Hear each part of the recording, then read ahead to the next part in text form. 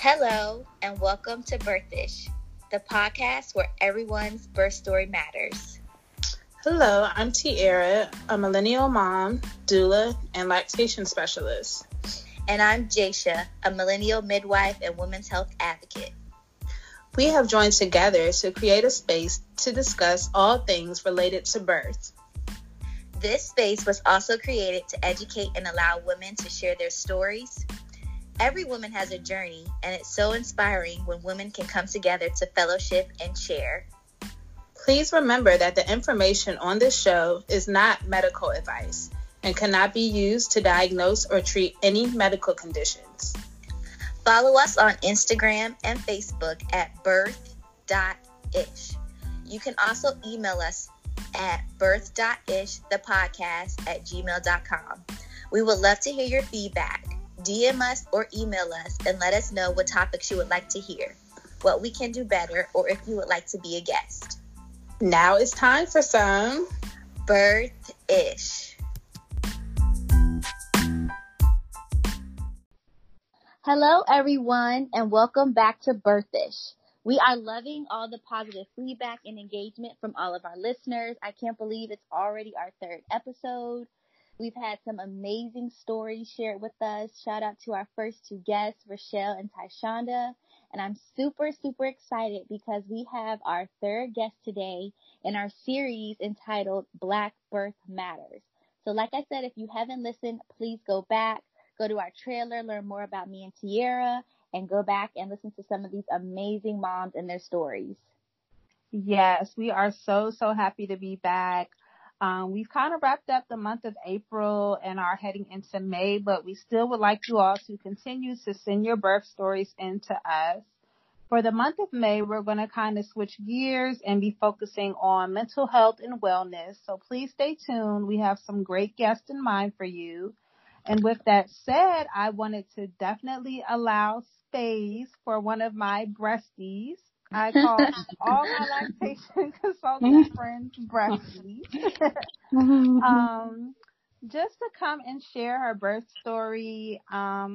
We met online. To me, she is just truly a superwoman, like beautiful inside and outside. And she's a twin mom like me. She's a sister in Christ, and she has the best spirit. We connected like immediately upon speaking. So let's welcome Keauna. Hello, ladies, and thank you for having me on the show. Yes, we're so excited. We are so excited to have you. So am I. So we would love to just hear a little bit about you, and then we'll kind of get into your birth story. Okay, sure. So as Tiara already mentioned, I am an IBCLC.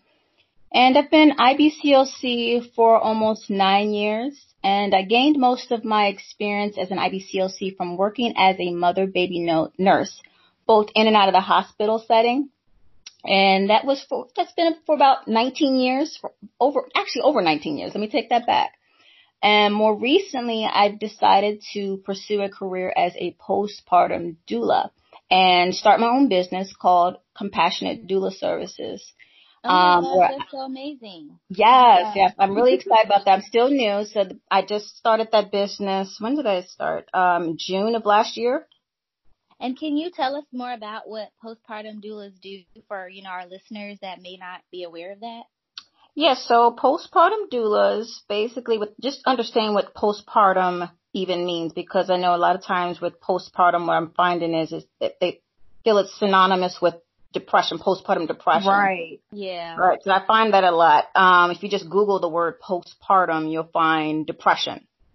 So postpartum just means the period immediately following childbirth up to 6 or 8 weeks. I mean, it can even go further than that, but if you look up the definition, that's what it says. And so basically a postpartum doula cares for someone that's delivered a baby, and it's can be up to 6 to 8 weeks, but longer. So a postpartum doula comes in to fill in the gaps that maybe she may not be getting from family and friends, providing nutritional support, community resources, helping with postpartum healing, breastfeeding support, What else could we provide? Emotional support, provide a non-judgmental ear. Mm-hmm. Folding laundry, things of that nature. Anything that the mom and family would need is basically what a postpartum doula, at least that's what I provide, postpartum doula does. Filling those gaps, providing the care and support that they need after having a baby. That's so amazing. Yes. I think every woman needs a postpartum doula, really. Yeah, I could have used one. I didn't know what the postpartum doula was until recently, maybe 2 years ago. Wow. Yeah, that's so amazing. Yes. And so I started that business, like I said, June of last year. And with the business, I provide, I specialize in caring for premature infants and multiples. And the business provides the antepartum and postpartum. I also do antepartum doula support as well. Postpartum doula support, lactation support. Specialize in baby nurse services and car seat safety education.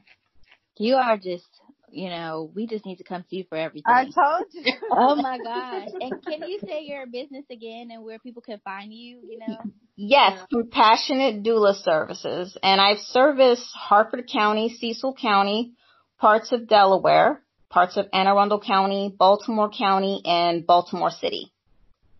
That's amazing, Keauna. That's the cream of the crop. Yes. Yeah, I'm trying. I still have a lot to learn, but I'm trying. Yes. Is there other ththings you want to share with our listeners about yourself and just your journey? Oh, yeah. In your life, where you're from, and things like that? Yes, so I'm a military brat. I don't know if that's even a term anymore, but I know when I was younger, we called it military brat. Mm-hmm. So my father was in the Navy. So I've been exposed to all types of cultures. I've been all over the U.S. So being a military brat, Maryland has been my primary location. So I've been in Maryland. When did we move to Maryland? When I was 13. So I've been in this area since I was 13. Went to Coppin State University. Coppin State. That's where I got my nursing degree. Is that in Baltimore? Yes, Coppin State. Yes. Right there on North Avenue. Got it. So, pursued the degree a bachelor's degree in nursing. So I've been doing that for 19 years. I've worked as a community health nurse. Right now I'm a home health nurse as well, pediatric home health nurse, and worked in a little short stint in labor and delivery and also mother baby units. And during my hospital nursing, that's where I met my husband. So my husband is a police officer. It seems like the trend is most people I know that are nurses, they're either married to a firefighter or a police officer. So yeah. Police officer. So yes, I'm married to a police officer. And he accepts my profession, and with his profession, I've gotten better with not being as nervous because he's a police officer. Right. It goes hand in hand. So like he's a first responder, I'm a first responder. So it's like it's a perfect match. And we like to travel. And now that we have a family, it's a little different, but yeah, so that's a little bit about me. Wonderful. Yes, it seems like you do so much, and it's so inspiring, just all the hats that you have, and that's wonderful. And all the moms and, babies that you'll be helping. And so we're so glad to have you and to hear some more about you and your birth story. Thank you. You're welcome. Absolutely. Thank you so much for, sharing with that. And again, listeners, definitely be sure to check out her business and support her. So let's go back a little bit. Well, a lot of it.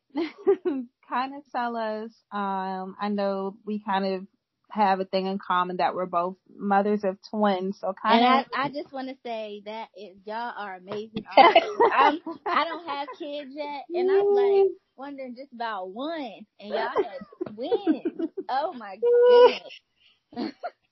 Well, Tiara has beaten me part. because she has more than just twins.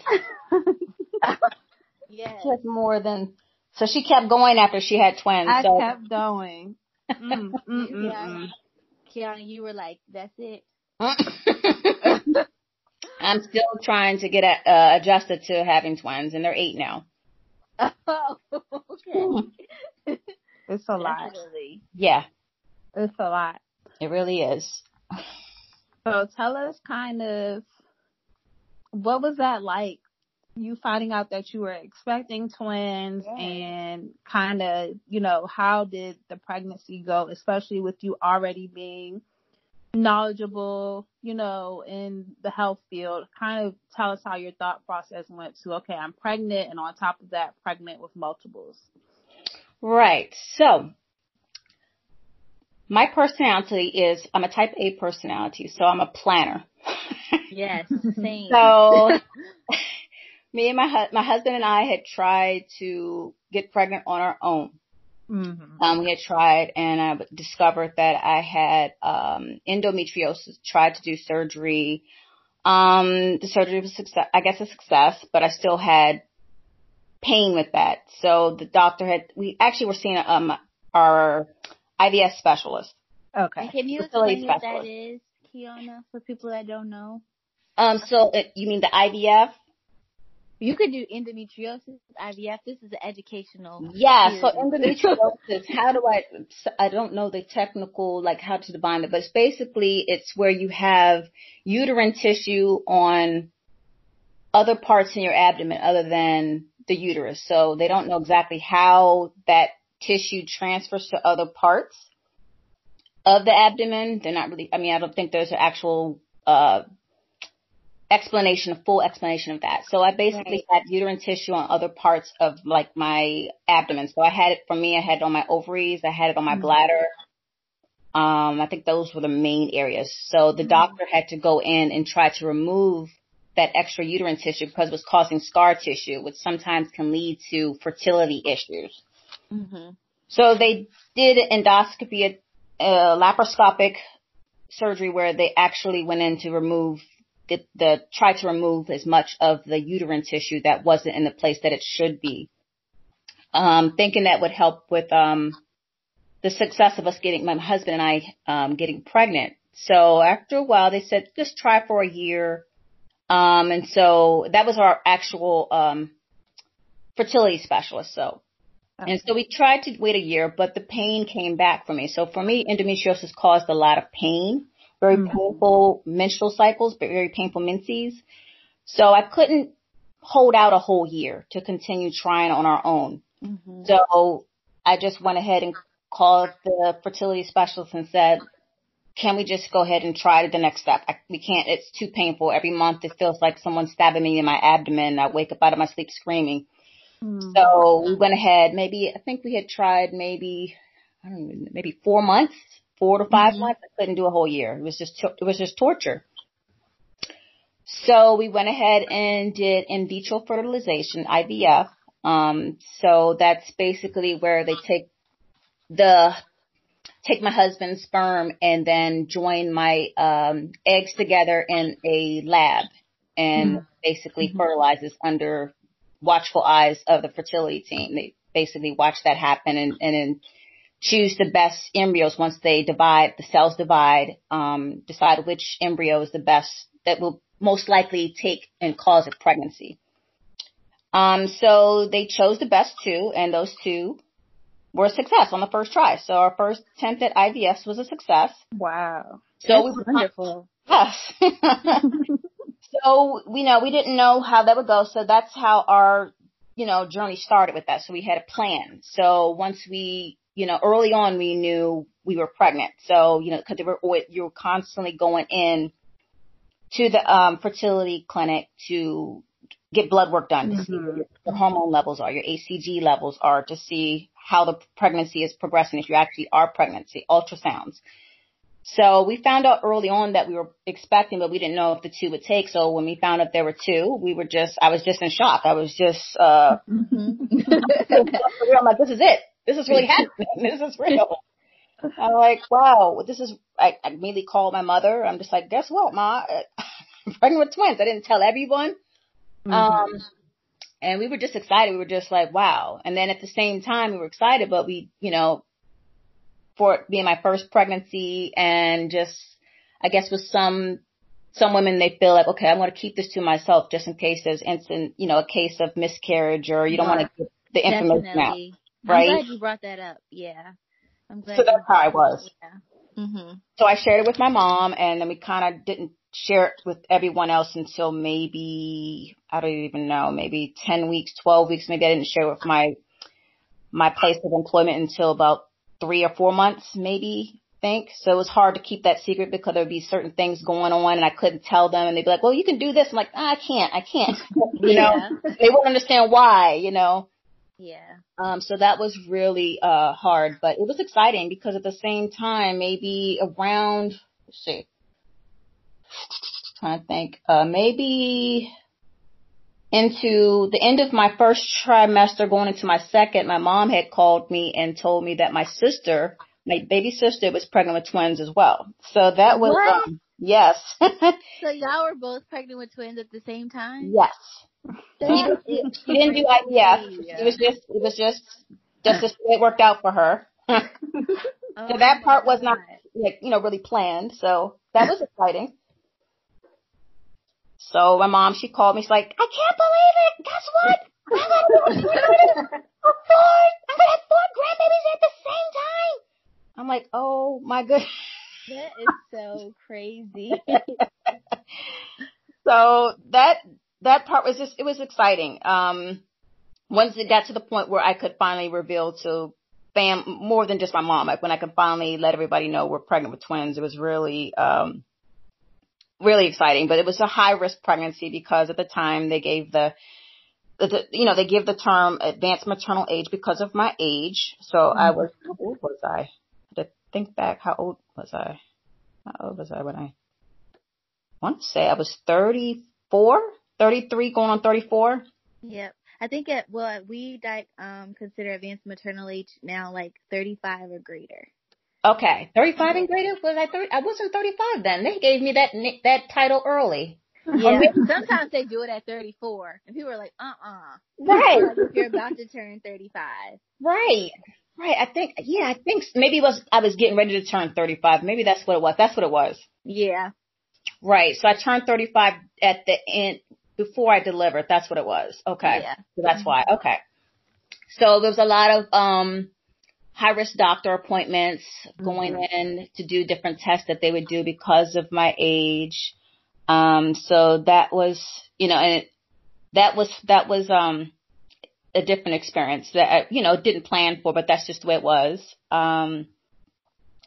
And then let's see, as far as the healthcare providers that I used, it was kind of like I had to, because of the profession that I was already in, I already had like connections with resources in my community. So I kind of like wrote it down and could ask around based on people who I trusted. Who do you use? Who do you recommend? Right. And I really wanted a midwife for my pregnancy. That's what I always wanted. That's what I wanted. I wanted a midwife for my pregnancy. But once, they found that I was high risk, because I also had, chronic hypertension. So it developed into preeclampsia. Yeah. So I was assigned to a midwife, but then she had to give me up to a physician, just an OBGYN, once they labeled me as high risk. Because of your age and the preeclampsia and the twin pregnancy. Yeah. So it was the same practice, but they said, okay, we're going to, give you over to the OB. He's like we call him like a midwife doctor. So, you're in good hands. So I kind of felt better about that. He was great. So, but it was in the same practice. So the midwife that I was assigned with, she would make a point of, coming in to say hi to me. So I would still have somewhat of that experience, just say hi and, talk to me. So I would still get that experience, that what I really wanted. Yeah. So that's how I came about my provider, like choosing just because of my professional, having connections with resources, and then just, really narrowing it down to, what recommendations my close friends or coworkers would give me. And I love how you were able to kind of get collaborative care, and that's like a model a model that, you know, I wish was everywhere. I actually work at a practice where we are able to collaborate a lot with our physician partners. So the same thing happens, like we'll have a patient and they may, you know, technically be out of our scope, or we'll be able to still care for them in some ways, but you know, it's not like you're just, all right, you're just the OBs now, you know. Right. So it's because it's like once you're a midwife patient, it's like you're always a midwife patient. It's like we still offer that support. But just like for our listeners, like sometimes in some situations there are things that are just a little bit more high risk. And so you may have to, you know, have an OB, but sometimes if you can find a practice where there's midwives, we can still kind of collaborate and like be a part of your care as well. So. Right. I think that's important. And then I wanted to ask, like, what things do you wish you would have known? I mean, you kind of knew a lot since you were already in the medical field, but were there some things that you were like, even like me being in the medical field, like I wasn't like, I don't think I was ready for this, or I wish I would have known more about something? Right. Yeah. So, well, I thought that I was well prepared for my birth, my pregnancy, because like you said, because of my profession, what I did, worked with antepartum and postpartum women for so long, but I guess I was wrong about that. I think I wasn't as prepared as I thought I was. I'm type A personality. I know I can't control everything, but I'm just like, okay, I'm going to have a midwife, I'm going to have this. And so with the pregnancy, not knowing it would be high risk, I know I had chronic hypertension, but I didn't know it would be preterm. You know, I had ended up developing preterm labor. And so because I don't think I was prepared for the emotional and physical toll that my pregnancy and birth took on me. Mm-hmm. So, or the time even leading up to it, like everything that, like the IVF, everything that you have to deal with even before everything I had to deal with before the pregnancy. So I think looking back, I wish I had known about different resources or support for women that are going through fertility. If I had known about antepartum doulas, postpartum doulas, to help fill in the gaps that hospital staff, family, friends that sometimes can't provide because they're busy, they work too, that they can't provide, or maybe they just don't understand, they can't relate because it's not they've never gone through it, that experience, so they may not be able to help you with some of those the emotional and physical tolls that you may go through. Just I think with having someone fill in the gaps, someone who could advocate for me when I was too weak to speak up for myself because I was so tired emotionally to speak up. Maybe if someone was giving me unfair treatment or, you know, during exams and I felt like they were rushing me or treating me like another number, you know, maybe if I had someone that would speak up who I could talk to about that and they would maybe be a voice for me. Not that I couldn't do it, but sometimes you're just so tired and emotionally you just don't want to speak anymore. You just feel weak. So I wish I had known about more advocates, maybe say an antepartum doula or a postpartum doula kind of would have been there for me to speak when I couldn't speak. Yes. And I think that's a great point that you brought up, because a lot of times, like, moms are like, well, I wish I would have, like, you know, known other things about, you know, the pregnancy and stuff like that. But it's kind of like you already knew that stuff. But just like the point that you brought up as far as having someone to advocate for you. Because a lot of times people are like, well, I don't necessarily know if I need a doula or this because, or even if you're like, well, I'm a second time mom, you know, I might have my baby fast or, you know, just different things. But just having that voice, like someone that's with you, who can advocate for you, who can say, let's think about that. Or you don't have to, you don't have to go with that, you know. So I think that's a wonderful point that you brought up, because I don't think a lot of people think about that, actually. So. Right. Like I said, I didn't think about that. I didn't think about that even as a medical professional. Like, especially in the times today, all the things that we're hearing about. Oh my goodness! Stories, Yes. Oh my gosh! Like there's things in the media. I just heard today, like I think on Instagram, a mom, she was like in New York and she passed. I think you might have posted about it too, Tiara. She was like from New York. Yeah, and she like passed, but she said she just felt like she wasn't safe, and that like really like broke my heart, because she already said that she just felt like something was going to happen because she didn't feel safe at this hospital, and then she passed after delivering, and it was so heartbreaking, like just to hear her say that, and then it actually happened, you know. Right, and I wonder if she had an advocate for her, would that have made a difference? Right. Yeah. And it's Definitely. sad because I think a misconception a lot of people have is that the mortality rate, for us is due to us not knowing or us not being able to express like the knowledge that we have surrounding birth. But I don't even think it's that, because Mm-hmm. like we saw how Serena Williams spoke out about Mm-hmm. her experience, Mm-hmm. and even like my last birth experience, and I shared it with Jaisha, like I'm knowledgeable, like I'm a doula, you know what I mean? I know my stuff, but when you're in that moment, you're exhausted Yes. and you're in that vulnerable Yes. position, Yes. as the patient, it's very Yes. hard for you to advocate for yourself. It Yes. doesn't matter like what you know. Like Yeah. it's very Yes. hard That to is so true. advocate. It's That is so so true. hard. Yes. So thank you for pointing that out for us, Keauna, because I think that will help a lot of women in their decision to maybe hire a doula or even have a conversation with their family about advocating for them. Yes. So kind of tell us how, I know you had a lot of things going on with you leading up to your delivery. So kind of go to like towards the end part of your pregnancy into your birth story for us. So, let's see, where did I leave off? So I ended up I went into preterm labor around 20 weeks gestation. So they just told me to, just take it easy. Like, take the elevator instead of the stairs when I would go to work. Cause at the time I was a community health nurse. Mm-hmm. And then that wasn't enough. So then eventually they placed me on hospital bed rest around 24 weeks because of preterm labor and preeclampsia. So then the day before my delivery, or the plan, it was always going to be a planned C-section because, well, it wasn't always, but at one twin was a breech position. So they had already planned, I guess, maybe have, a cesarean section because of the positioning of the one twin, and then the preterm labor and preeclampsia and all those things mixed in there.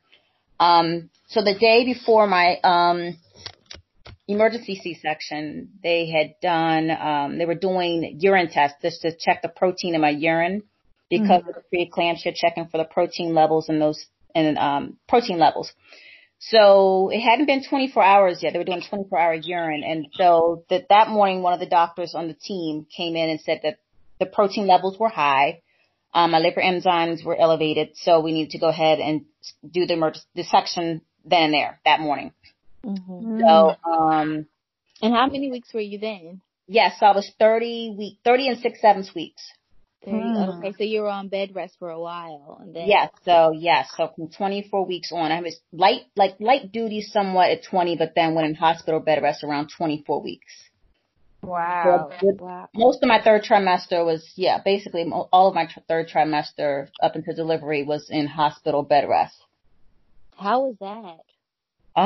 It was lonely. I could say that. My husband, he was basically on bed rest with me. He's a police officer in PG County. So, I delivered my babies at St. Joe's. So so that's quite a distance. So if something were to happen, he wouldn't get there in time, even with his cruiser, even if he was in his cruiser. So he was on bed rest with me. So even though my husband was there, it was still lonely. Like say he would have to go home sometimes. So I would want him to leave, to go home and, be at home and watch TV and change his clothes. I mean, he would bring clothes, but it's just different versus staying in a hospital. So I just felt, it would still feel lonely, even if he was there or whether he would leave. I just felt alone because it wasn't like, again, I'm a type A, or not even just because I'm type A, but most women, you just dream of the day. It's like your wedding, having children, your pregnancy is part of that. So you dream of, okay, and I'm a mother baby nurse. So it's like, okay, wow, when I have babies, I'm going to be, you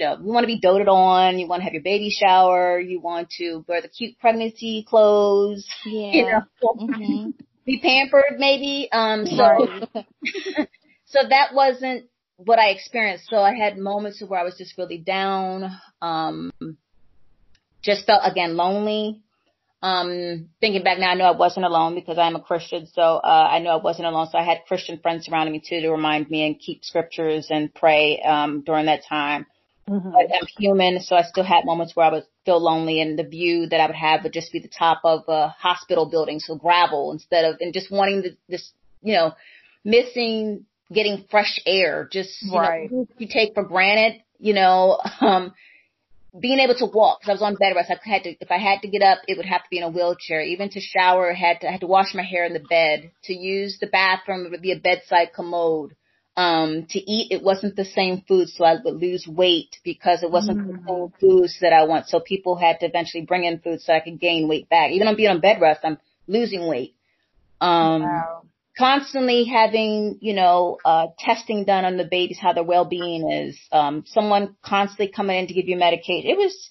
It wasn't ideal. So it wasn't like I got rest. It was lonely. It was, scary because of the uncertainty, being on hospital bed rest, feeling vulnerable because the doctor comes in and wants to do, exam, and it just, I felt a bunch of emotions during that time. Yeah, that's what I primarily remember, is just feeling lonely, and afraid. Those are the main things that I remember. Yeah, thanks for sharing, because I know going on bed rest doesn't seem like it's just not ideal, and then having to go on there for such a long time, and it's early and things like that. Yeah. Right. Yeah, that's a lot. And I just wanted to take a little pointer out to talk about preeclampsia for our listeners that may not know what that is. It's basically kind of like hypertension or, a high blood pressure in pregnancy. The major risk of having preeclampsia is having eclampsia, which can lead to seizures. So basically how I describe it to my patients is that you have this placenta that you make in your body. And basically from the placenta, there's little arteries that goes to different parts of different body parts in your body, like your liver, your kidneys, things like that. So with hypertension, it's a constriction of those arteries. So what we see in pregnancy, it can lead to, damage of your liver, of your kidneys. And that's why when Keauna was mentioning protein, you can see sometimes people have protein in their urine. So that's one of the complications of pregnancy, and it's very prevalent, actually. It's like one of the major things that I actually see in pregnancy. So, yeah, that's preeclampsia. Yes. Yeah. So let's go back to, okay, so you said that you had got this cesarean delivery planned. And then, okay, so tell us about the day of that and how that kind of went for you. Yes. So doctor came in and said, okay, your proteins are high and we're going to go in for the cesarean section. So went in, that was fine. Had time to even shower beforehand, prepared for all of that.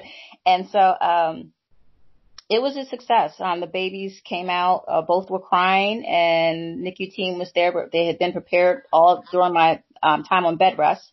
So I was always on the radar because I had multiple times of being transferred to L&D for, treatment, for preterm labor with magnesium. Mm-hmm. So they were always waiting for that day. So, they, like I said, they came out crying. They were only on oxygen for a short time, and then eventually were on room air. Do you have girls or boys? 2 boys. 2 boys. What are their names? Cameron and Christian. Cameron and Christian. Aww. Okay. Oh. Yeah, so the delivery itself was successful. I mean, no complications at the time of delivery. So they were whisked off to NICU, where they stayed for about a month and a half.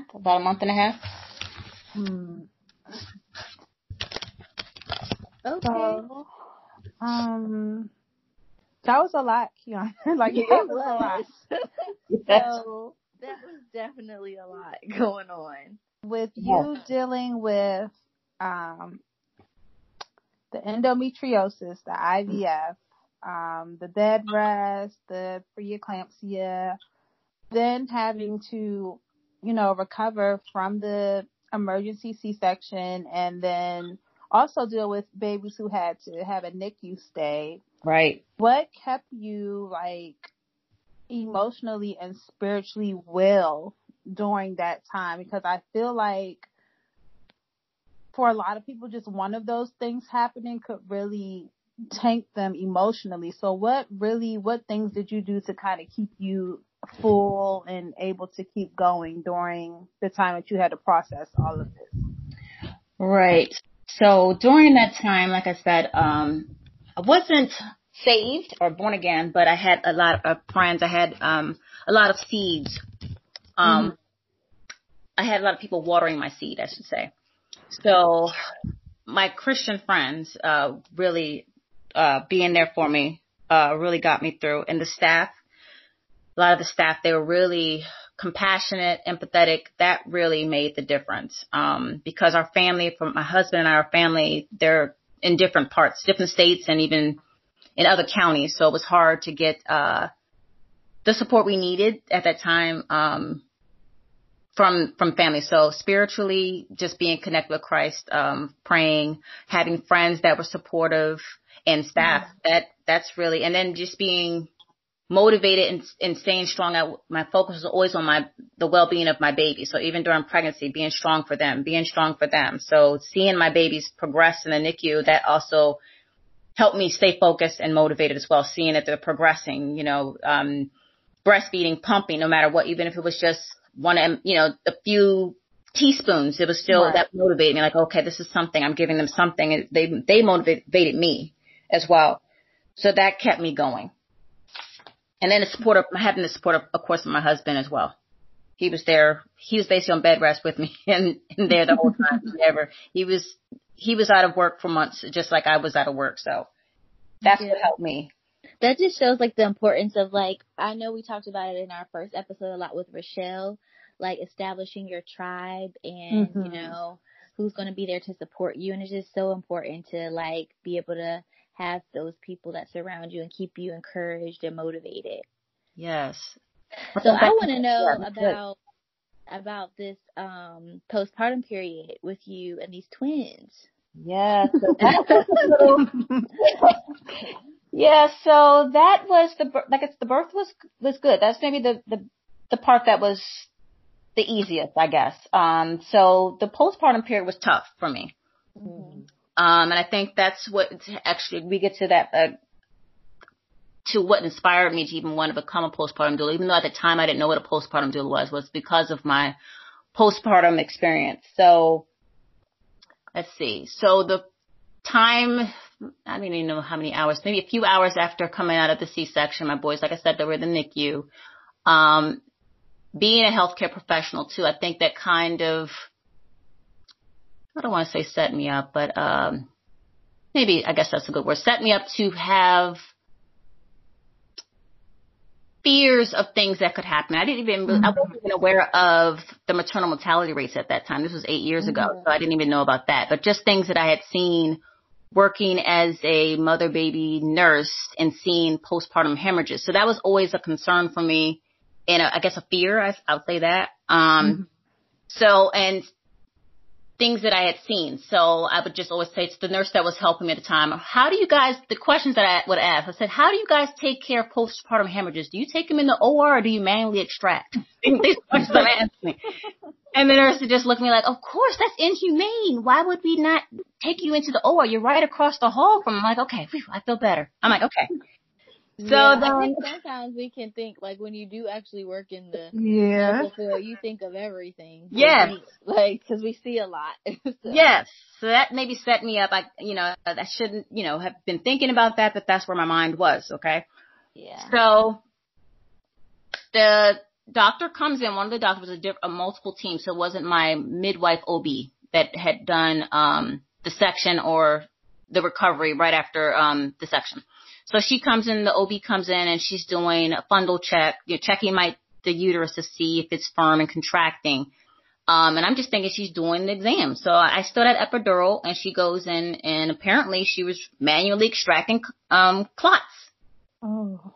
So I didn't know this because I still had the epidural in. So and she didn't like explain. She just started doing that. Yeah, she just came in. That's crazy. I know. But she was calm with that. I just thought she just said, I'm just going to check your fundus because she knows I'm a nurse. I'm just going to check your fundus and see how things are going. And the nurse that was in there with me was just, standing there to another nurse, and she's checking me, and I'm just like, okay, I'm just looking around like, okay, she's checking me. Okay, she's feeling my belly, checking to make sure my uterus is not boggy or, is contracting. Mm-hmm. And so then the other nurse that I had asked about what do you do when someone's having a hemorrhage? What do you do? She comes in the room afterwards, maybe a few minutes afterwards, and comes in there screaming, oh my God, Keauna, I'm so sorry. I'm like, what's going on? What's happening? What? She said, I'm so sorry. The doctor just came in and I didn't know we would do it that way. I'm like, do what? She said she just extracted the clots out of you. We'd take you into the OR. I'm like, she did? I didn't even know what she was doing. I thought she was just checking my uterus. Wow. Yeah. So I still not like that. Yeah. Like, so, I feel like everything that's done to you, you need to be right. Like explained it and asked, is that okay to do? You know?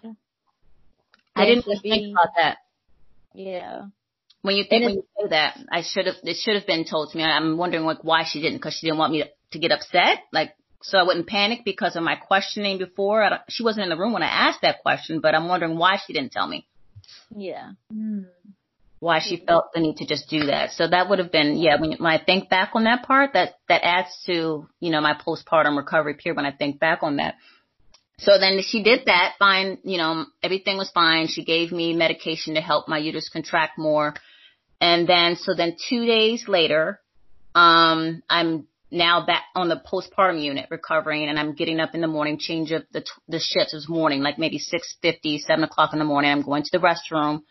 And my husband was asleep, and I went in there to change and to use my peri bottle. And then I got back into the bed to update my coworkers on the progress of the babies and my postpartum recovery. And I was on my laptop, and the change of shift nurse came in, and she wanted to just, check my incision, my bleeding. And so as I take the blanket off, it's November, so it's a lot of, the thick blankets. I'm taking all the blankets off, and then I finally get down to my gown so she can check me, and my hand's covered in blood. And I'm trying to figure out, I said, wait a minute, I just changed myself. Why do I have blood on my hands? I don't understand. So we take off more and get to my gown, and it's basically, my gown is just covered, my whole abdomen is covered in blood. It's now going onto the floor, and people trying to figure out where the blood is coming from. I'm like, I just changed my pad. We don't know where it's coming from. I said, I just changed my pad. I don't know what's going on. And so she runs out, and she gets the charge nurse, and the charge nurse, she happened to be black. And she came and she said, not on my watch. And they went into action, told the nurse that was my nurse what to do, taking the gown off, and we found it was coming from my incision. She said, put pressure here. We had to, they got the pressure dressing together, had to wake my husband up, said, honey, you might want to wake up. We got a problem again, because they had problems during my pregnancy. So it just, And so they had to use him to put pressure so they can call at that moment, my OB midwife was actually on call for that morning. He was actually getting ready to go home, but now he couldn't. So they call him in. They're putting pressure dressing on the blood's just oozing to the point where it's on the floor. It's just nonstop. So he basically had to prep me for going back into the OR. Oh my goodness. Yeah.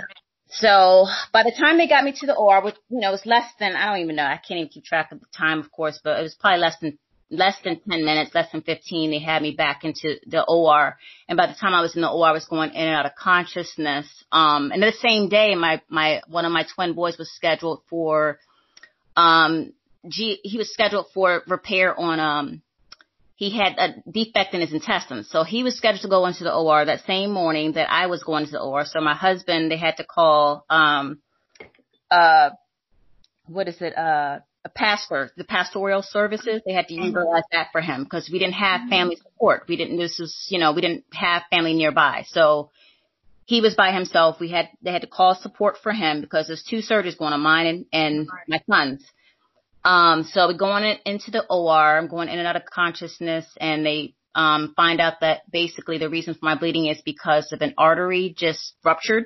Just a freak thing that just happened. So they had to go in and, cauterize it and then they stopped the bleeding. So by the time they got to that, I had lost about 2 units of blood.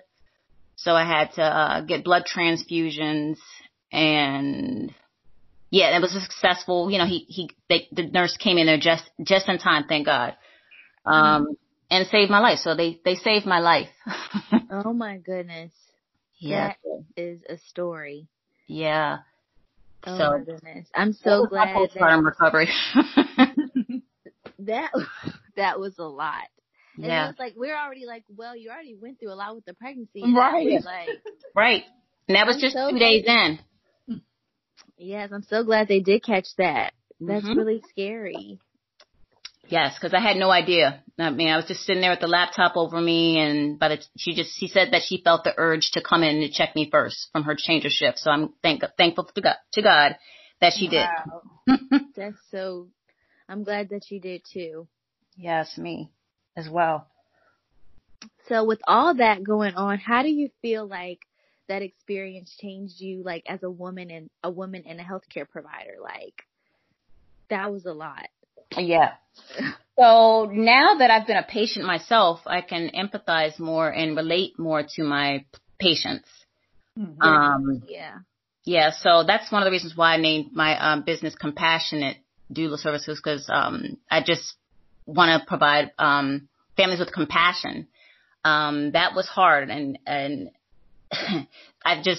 that inspired me for the name, and to also get into providing postpartum doula services, because that would have made a difference even once I got out of the hospital, just having the support, recovering from all of that, just the effects of preeclampsia, the swelling afterwards, still going back and forth to the NICU to see my boys during the recovery. It was a lot. So that experience just basically helped me to see from a patient's eye, a different lens than a healthcare provider. So I provide more. I was already a compassionate healthcare provider before that, but it made it more. I can relate more to my patients, because I'm also a pediatric home health nurse. So when I see most of my patients are they've delivered prematurely, so I can definitely relate to that more. I can understand where the moms are coming from being a mom of NICU babies. So I have that. I feel that made me more connected with my patients, with my clients. Definitely. Well, that story gets a standing ovation. I feel like your story, it showed like perseverance. It showed like how just even educating. I feel like we got to educate on so many points from that today. And I hope our listeners learned so much, because I even like got a refresher in some things, which was great. So we're so happy that you came and shared your story. And how you got through all of that, and I think that everything that kind of happens to us leads us to be able to help someone else, or to or leads and creates our journey in. So, yes, thank you so much. Thank you. Now, as we mentioned before, we are going to give an educational tip, or at least discuss topics kind of related to the birth stories that we share before our show ends. You can always DM us at birth.ish on Instagram if there are topics or questions that you would like us to address. Today, we decided to talk about C-sections, and I'll let Jaysha take off with that one. Sure. Yeah, so since Keauna kind of mentioned like how she had to have a C-section, we wanted to kind of talk about that. So basically how I always counsel about it is birth comes with risk, It's like we have in our minds sometimes like, okay, like just what we see on the media and everything. And of course you want to go in wanting a successful, healthy birth, a normal birth. But sometimes, birth comes with what I call inherent risk. Like sometimes things happen and, we don't always want to have to go to a cesarean, but sometimes it's necessary to have a healthy baby, as far as, if there's risk factors, or the baby's heart rate's low, or there's tons of different reasons why it's appropriate. And so, I feel like it's really hard to prepare, like I said, but it's just knowing like what would happen sometimes if you have a C-section or if something doesn't go right, like, so when I do like my childbirth education, which I'm working on the classes, I try to talk about things. I try to talk about,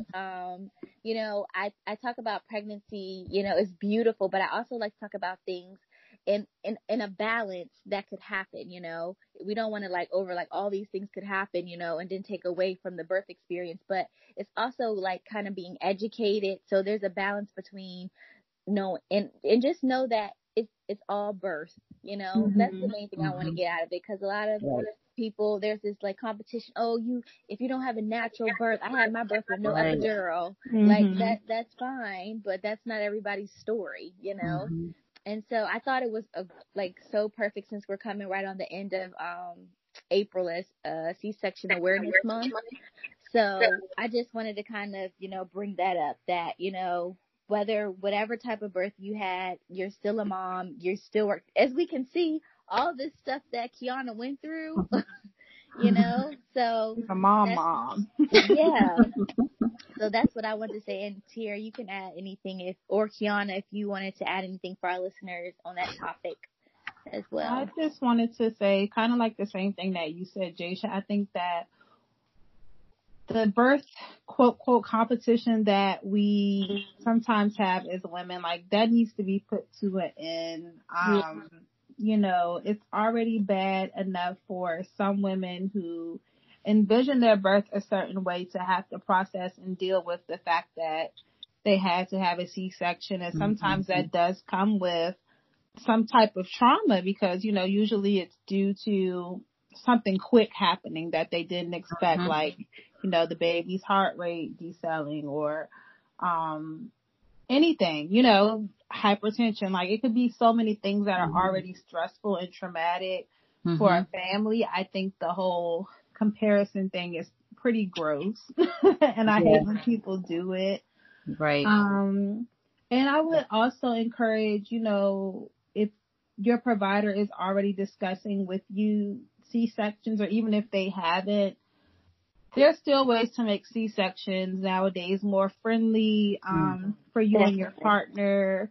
You can ask if, you know, a doula can be present. Sometimes they can, sometimes they can't. They now have like the clear drapes in certain facilities that you can request, so you can feel more, you know, involved in the birth process. You can ask for immediate skin to skin if everything is okay with, you know, you and the baby. So don't kind of like rule out C-section like, oh my gosh, my birth experience is ruined. Like, absolutely not. You can still have some of the things you desire in your birth plan. And most importantly, you know, the outcome should always be a healthy mother and a healthy baby. So those are the things that, you know, we want. And Keauna, feel free to chime in any thoughts that you have as well. I was just going to agree with both of you that I think that as mothers, we already have enough pressure from society, from ourselves even, feeling like we're not good enough. So I think that comparing, okay, well, you didn't deliver vaginally, you didn't really deliver. I've seen that in some mom groups where if you didn't really give birth because you were a C-section, versus, okay, if you had a baby vaginally, it's like you didn't really give birth, you don't know what it's like. But everybody's journey, every person's journey is different. I mean, I'm here, I have my babies, I'm still a mom. And I don't think we should do that to each other, because we need support. Like, no matter what your birth journey is, but you know, whatever way you delivered your baby, it doesn't matter. Exactly. And on that note, we like to end kind of on, Keauna, what is one piece of advice that has carried you to where you are now as a mother? So I'd say something that you want to just share with our listeners, as, you know, being a mom, or who may have been in the same situation that you were in, or just some advice. Right. So I would say that the one piece of advice that I remember getting early on, well, maybe not early on, but maybe 4 months into recovering at home, I had a friend that reminded me, again, my type of personality, that this is not the season for everything to be perfect. It's okay if your house is a mess, if things are out of place. It's not the season for that. You're a mom now. It's a different season. You're a mom. So accept the season that you're in. Everything doesn't have to be perfect in the way that it is afterwards. Just accept the season that you're in and accept help. From family and friends. You're not going to be a burden. That's, it's accept the season. And she told me that in the season that you're in, it's okay that your house is a mess. It's okay that this is not in place. You have toys here, or, things are not where they normally were before you had babies. And if anyone comes to visit and has to criticize you or say anything about that, ask them to help or get out. That's what she told me. And then the one piece of advice I would say, and just to add to what my friend told me, is that, again, just accepting help and support emotionally, physically from your family, your friends, anyone that's willing to give that type of support, because for me, you feel like a burden.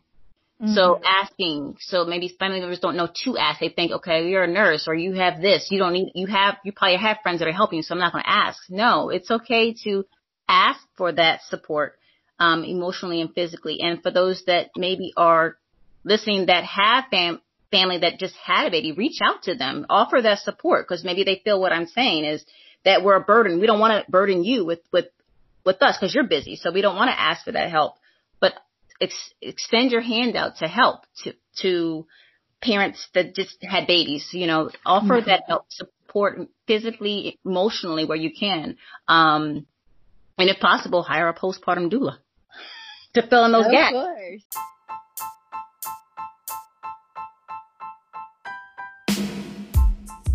Of course. Yes. Well, that was so great, Keauna. We just really appreciate your time, taking the time to come and join us. It was so amazing. It was fun. Yes, thanks.